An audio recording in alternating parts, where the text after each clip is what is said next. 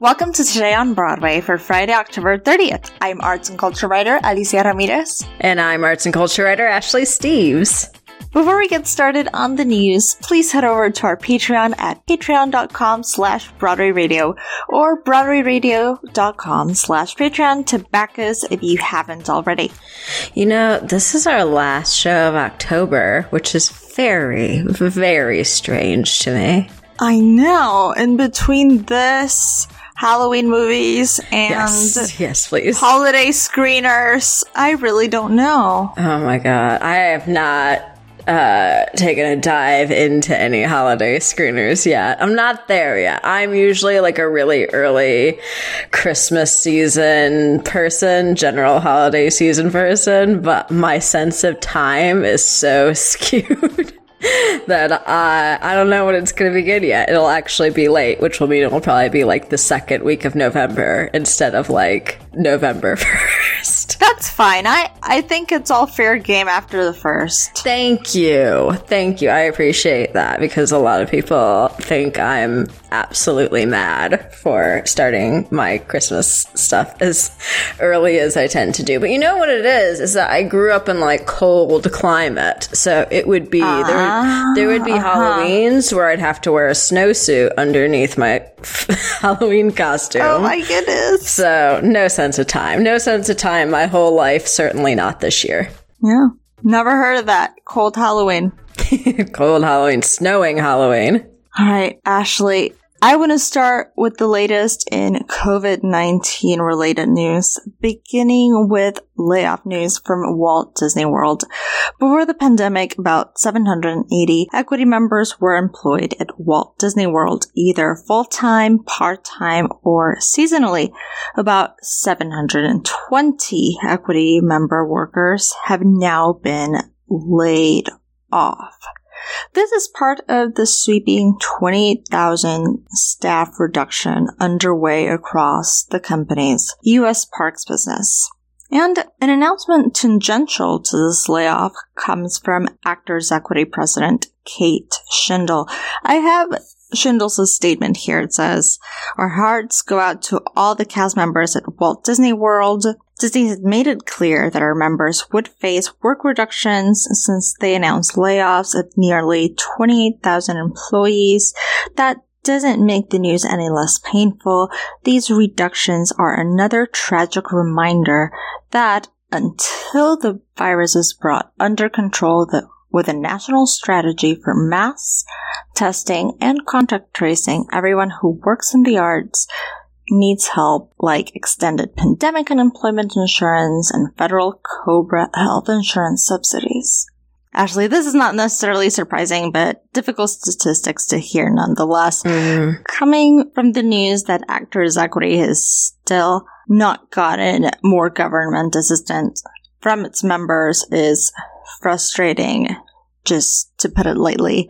We have discussed the need for additional aid every other episode and nothing changes. Yeah. And to come across news like this only confirms the importance of this aid. Yeah, it's, as you said, frustrating to say the least. Talked about on yesterday's show that the 8 theaters that are suing the state and the city of New York.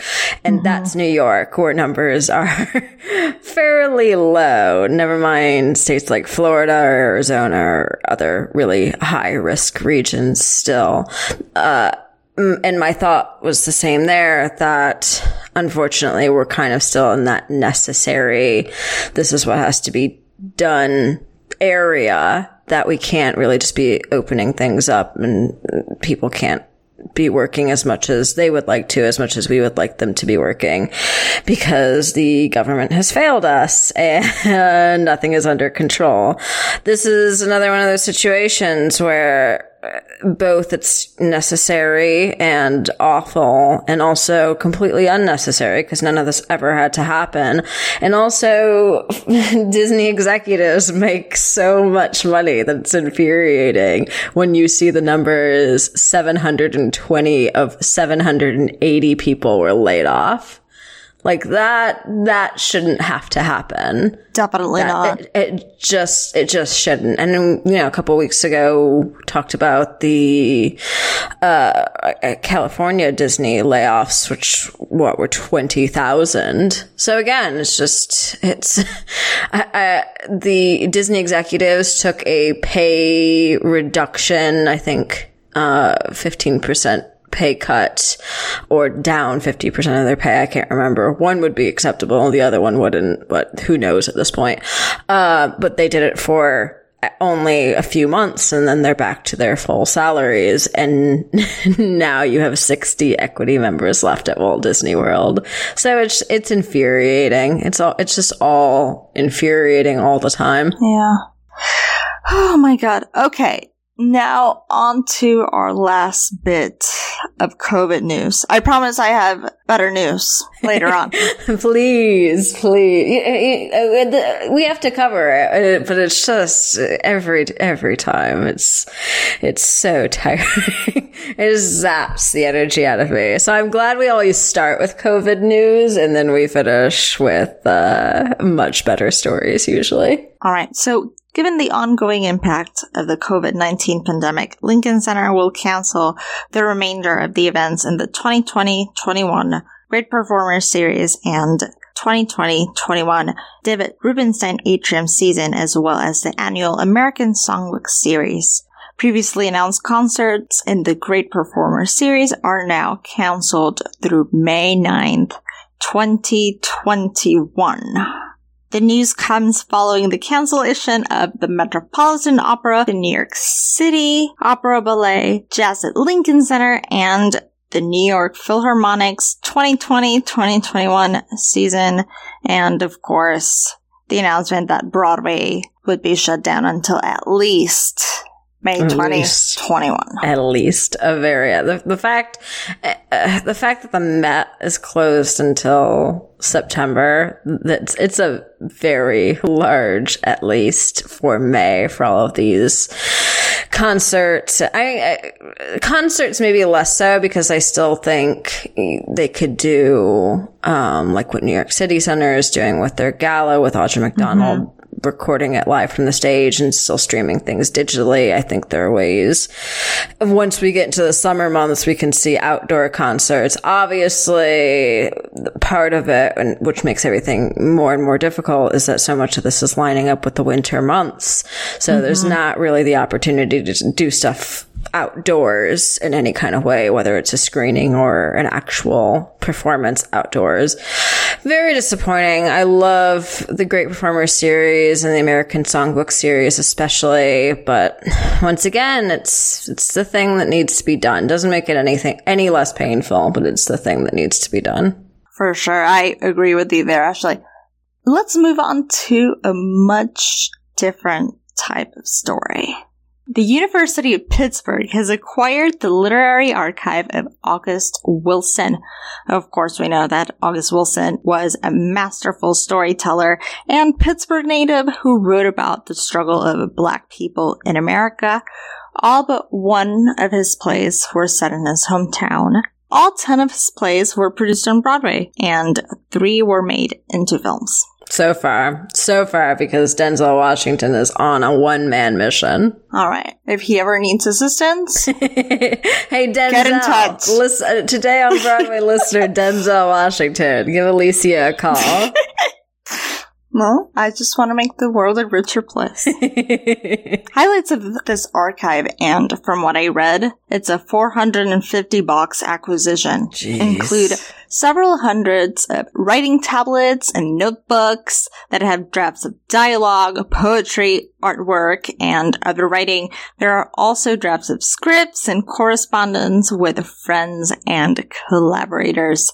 This exhibition is set to open in early 2021, but if I may say, if you want to open in early 2021, you better get a move on with those 450 boxes. That's a lot of work. I'm sure, you've got archivists going through things basically around the clock, but also the 450 box of stuff was probably probably even fairly whittled down. I bet there was even more at some point, but that is just incredible. That's worth the trip. I haven't been to Pittsburgh in a while, but I will make that trip to Pittsburgh. I've never been, so we should get together. There we go.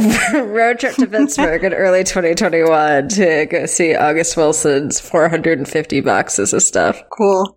In other news, Deadline reported yesterday that Tony winner, and my personal favorite, Laura Benanti, will join the Gossip Girl reboot on HBO Max. This new iteration of Gossip Girl will reflect how New York City and social media have changed since the series finale in 2012. But I have to admit something, Ashley. I was not a fan of this series when it was in its heyday. I was not. Not my cup of tea. I'll put it that way. Oh, I agree with you there. But Broadway favorites like Tabby Gevinson, Jason Gatai, and Adam Chandler Barat will be in the show with Laura, so I think I have to give it a shot. That's not bad. Yeah, I'll watch. I'll check it out. I'll watch clips at the very least. How about that? I think that's a good plan. There we go. Yeah, why not? I also want to touch on the fact that Laura's casting continues her relationship with HBO Max. She will executive produce a scripted special inspired by her Sunshine Songs initiative for HBO Max. And Ashley, I'm sure you know, but in case anyone needs a refresher, here you go. As concerns about COVID-19 grew in March and spring musicals and senior showcases were canceled, Laura offered a platform for all these students to share their talents. And she asked them to record themselves singing a song from that canceled show, and she shared it on social media. And Broadway stars like Lin-Manuel Miranda got in on the fun, and the performances went viral. She's the best. I just adore her. I completely forgot Sunshine Songs was happening with HBO Max, which is very, very cool. Finally, in this section, Daniel Day Kim's 3AD along with the New York Theater Workshop will present a benefit reading of Margaret Vanderburg's Belly of the Beast on November 1st. Directed by Lisa Roth, the reading of the politically charged drama will feature Kim, Joel de la Fuente, Carrie Preston, Tamlin Tamira, and Antonia Thomas. So, the play, according to Kim, and I quote, takes a very specific event, the current presidential campaign, and takes a hard look at how certain practices pose an immediate threat to democracy in the digital age. This reading will benefit the Creative Coalition. Yeah, significantly more excited about that than I am the actual election. So that's good. Thanks, Daniel Day Kim. That makes two of us. Yeah, for sure, for sure. Yeah, really great cast, and I will see anything by New York Theater, presented by New York Theater Workshop. I just love them so much. Of course, in any way we can support them, why not? Yes, indeed. Yes. If this would have been on November 3rd, I would have declined, but November 1st is still fair game. I mean, I probably still would have watched if it was on election night. I'm gonna need a very big distraction. My plan is, and I've talked about it with Matt, that I'm going upstate all of next week, and we're planning on doing the What the Constitution Means to Me American Utopia doubleheader, and then just suffering the rest of the night, I guess. I approve of that doubleheader.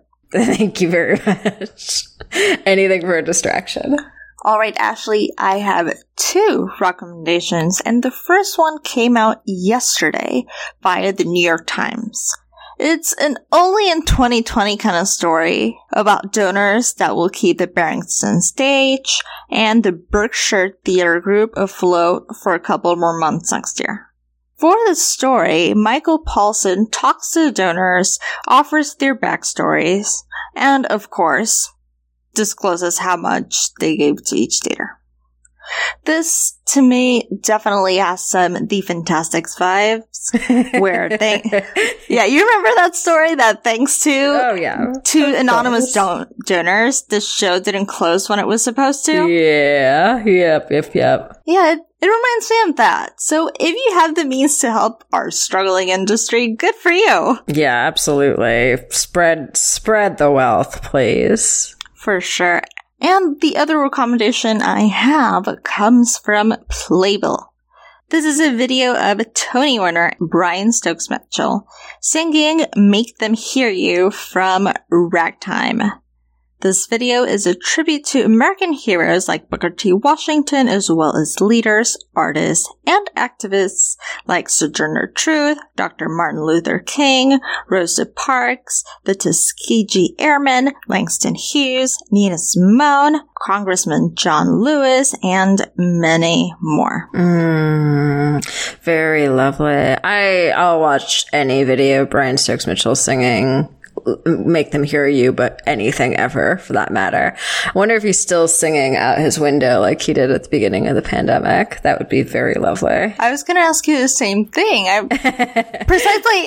was going to ask if you ever saw that video, but I guess you did. Oh yeah. There are several of them too. He was doing it for a while at the 7:00 applause for at least first couple weeks or so. But Equity probably stepped in or something. Make sure he got paid. Yeah, I wouldn't doubt it. Of course, the link to that video and everything we've talked about today will be in the show notes.